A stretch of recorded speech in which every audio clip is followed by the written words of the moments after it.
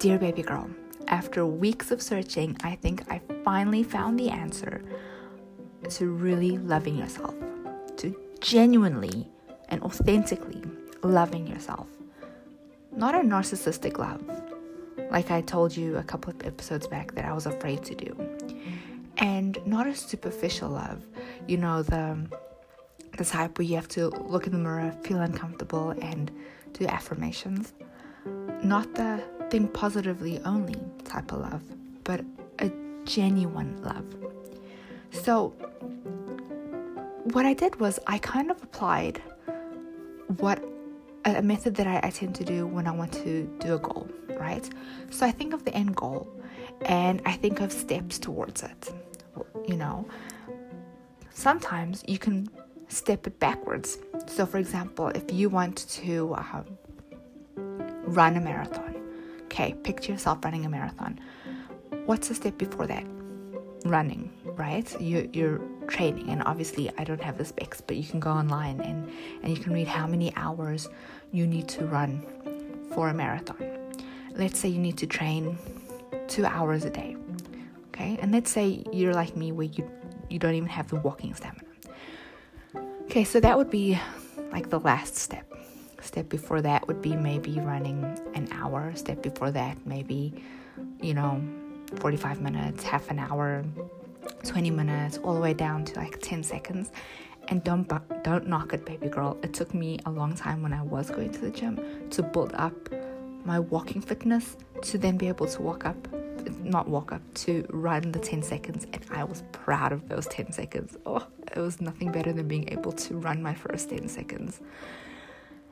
And then before even that, you may need to build up walking stamina. And then you need to figure out how to do that, how to start. So you kind of like step backwards, right? And maybe even from that, maybe you kind of have to look at your diet. Like, okay, maybe this type of food gives me more energy.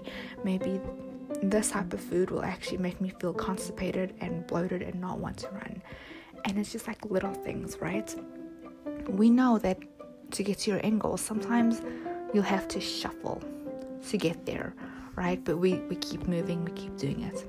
Anyway, so I deconstructed it and I worked it backwards, okay? So people who love themselves, they're confident. They are genuinely confident in who they are. Then I'm like, oh, okay, so then true confidence comes from knowing who you are. You know who you are when you read the Word of God, because God tells us who we are, who we truly are. Not just like, okay, I'm Mama B and I love Christmas. I'm a Christmas addict, or I'm Mama B and I'm a podcaster, or I'm Mama B, a life coach. You know what I mean? I am Mama B, daughter of a king. And there are so many scriptures and verses in the Bible where God and Heavenly Father and Jesus Christ tell us who we are. Okay? So that's what we need. We need to go to God for Him to tell us who we are, to have true confidence. And once we have true confidence, we kind of get this love. Do you know what I mean? But to know who God tells us who we are, we have to read the Word of God because we love Him and we want to obey Him and live according to His will. Think about it. Even Jesus said, if you love me, you will obey my commands. So to truly love God, to truly love Jesus, it's not just to say, I love God, I love Jesus, and then live according to our will. We need to obey Him. And if we love Him, baby girl, if we love God, we're going to pick up our Bible. We are going to read our scriptures. We're going to want to spend time with Him. And when we spend time with Him, we get to know Him. We get to know who we are. That then builds a confidence, and not like a superficial confidence that can come and go. Like, everyone has like confidence issues, but I'm talking about a deeper confidence, right? And then that will give you a love for yourself because you get to see who you are in Heavenly Father.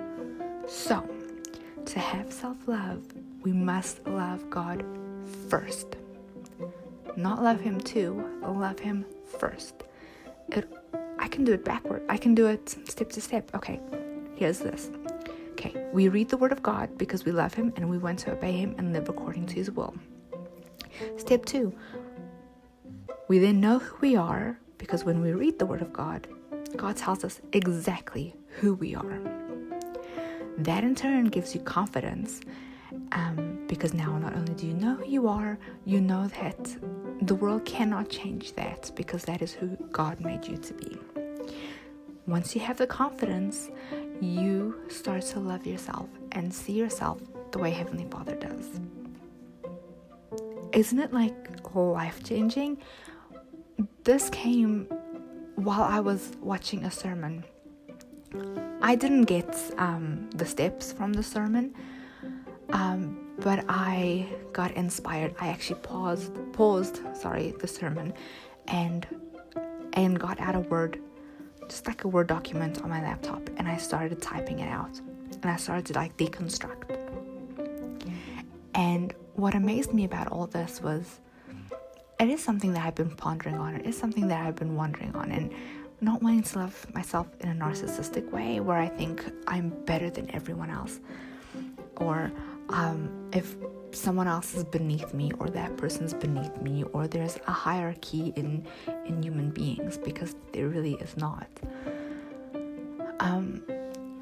Knowing that this has been a question on my heart and in my mind, Heavenly Father helped me to answer it. And I could not wait to come and tell you, baby girl. I could not wait to get onto the podcast and let you know I have figured it out. There is a way to truly love yourself, to truly see who you are. But get this, and it just dawned on me now. I think that not only will we be able to love ourselves, we'll be able to love others as well. Because who God tells us that we are, it's the same for your brother, for your sister, for other people on earth, you know? And there are times where it is difficult to remember that they belong to God too, that God loves them too, especially when you're living with an atheist, or if you're living with someone who's not a Christian, or if you're living with someone who maybe hurts you a lot, you know, or maybe they are a Christian but they're not living in a Christian lifestyle. In those cases, I want you to remember that we're not perfect. I'm not perfect.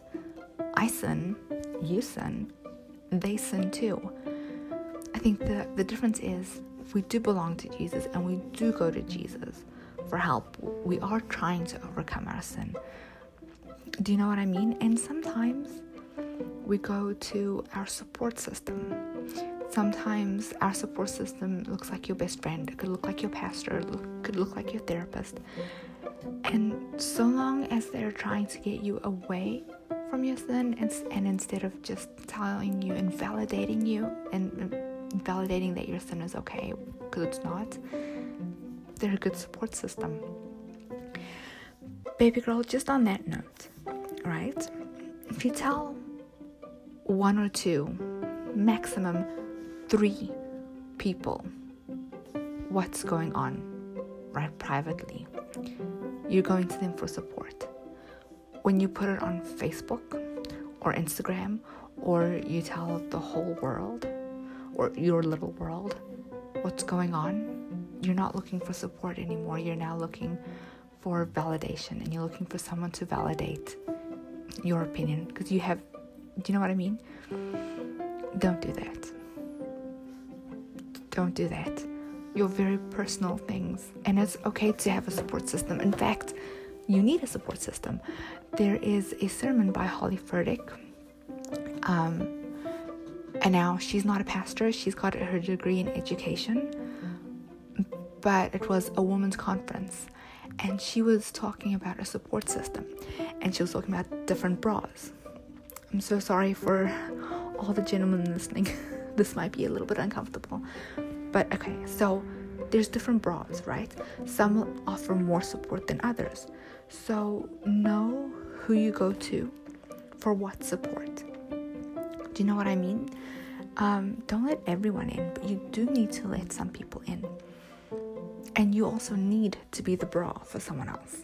You do need to support other people too, without judgment, but with the truth. Baby girl, a good indicator of someone who is a good support system, or who would be a good support system to you, is someone who can look at you and say, okay, I get that this is what you're going through, but you are wrong. This is what scripture says. Or, you're wrong. You're making an incorrect decision. This is what you need to do.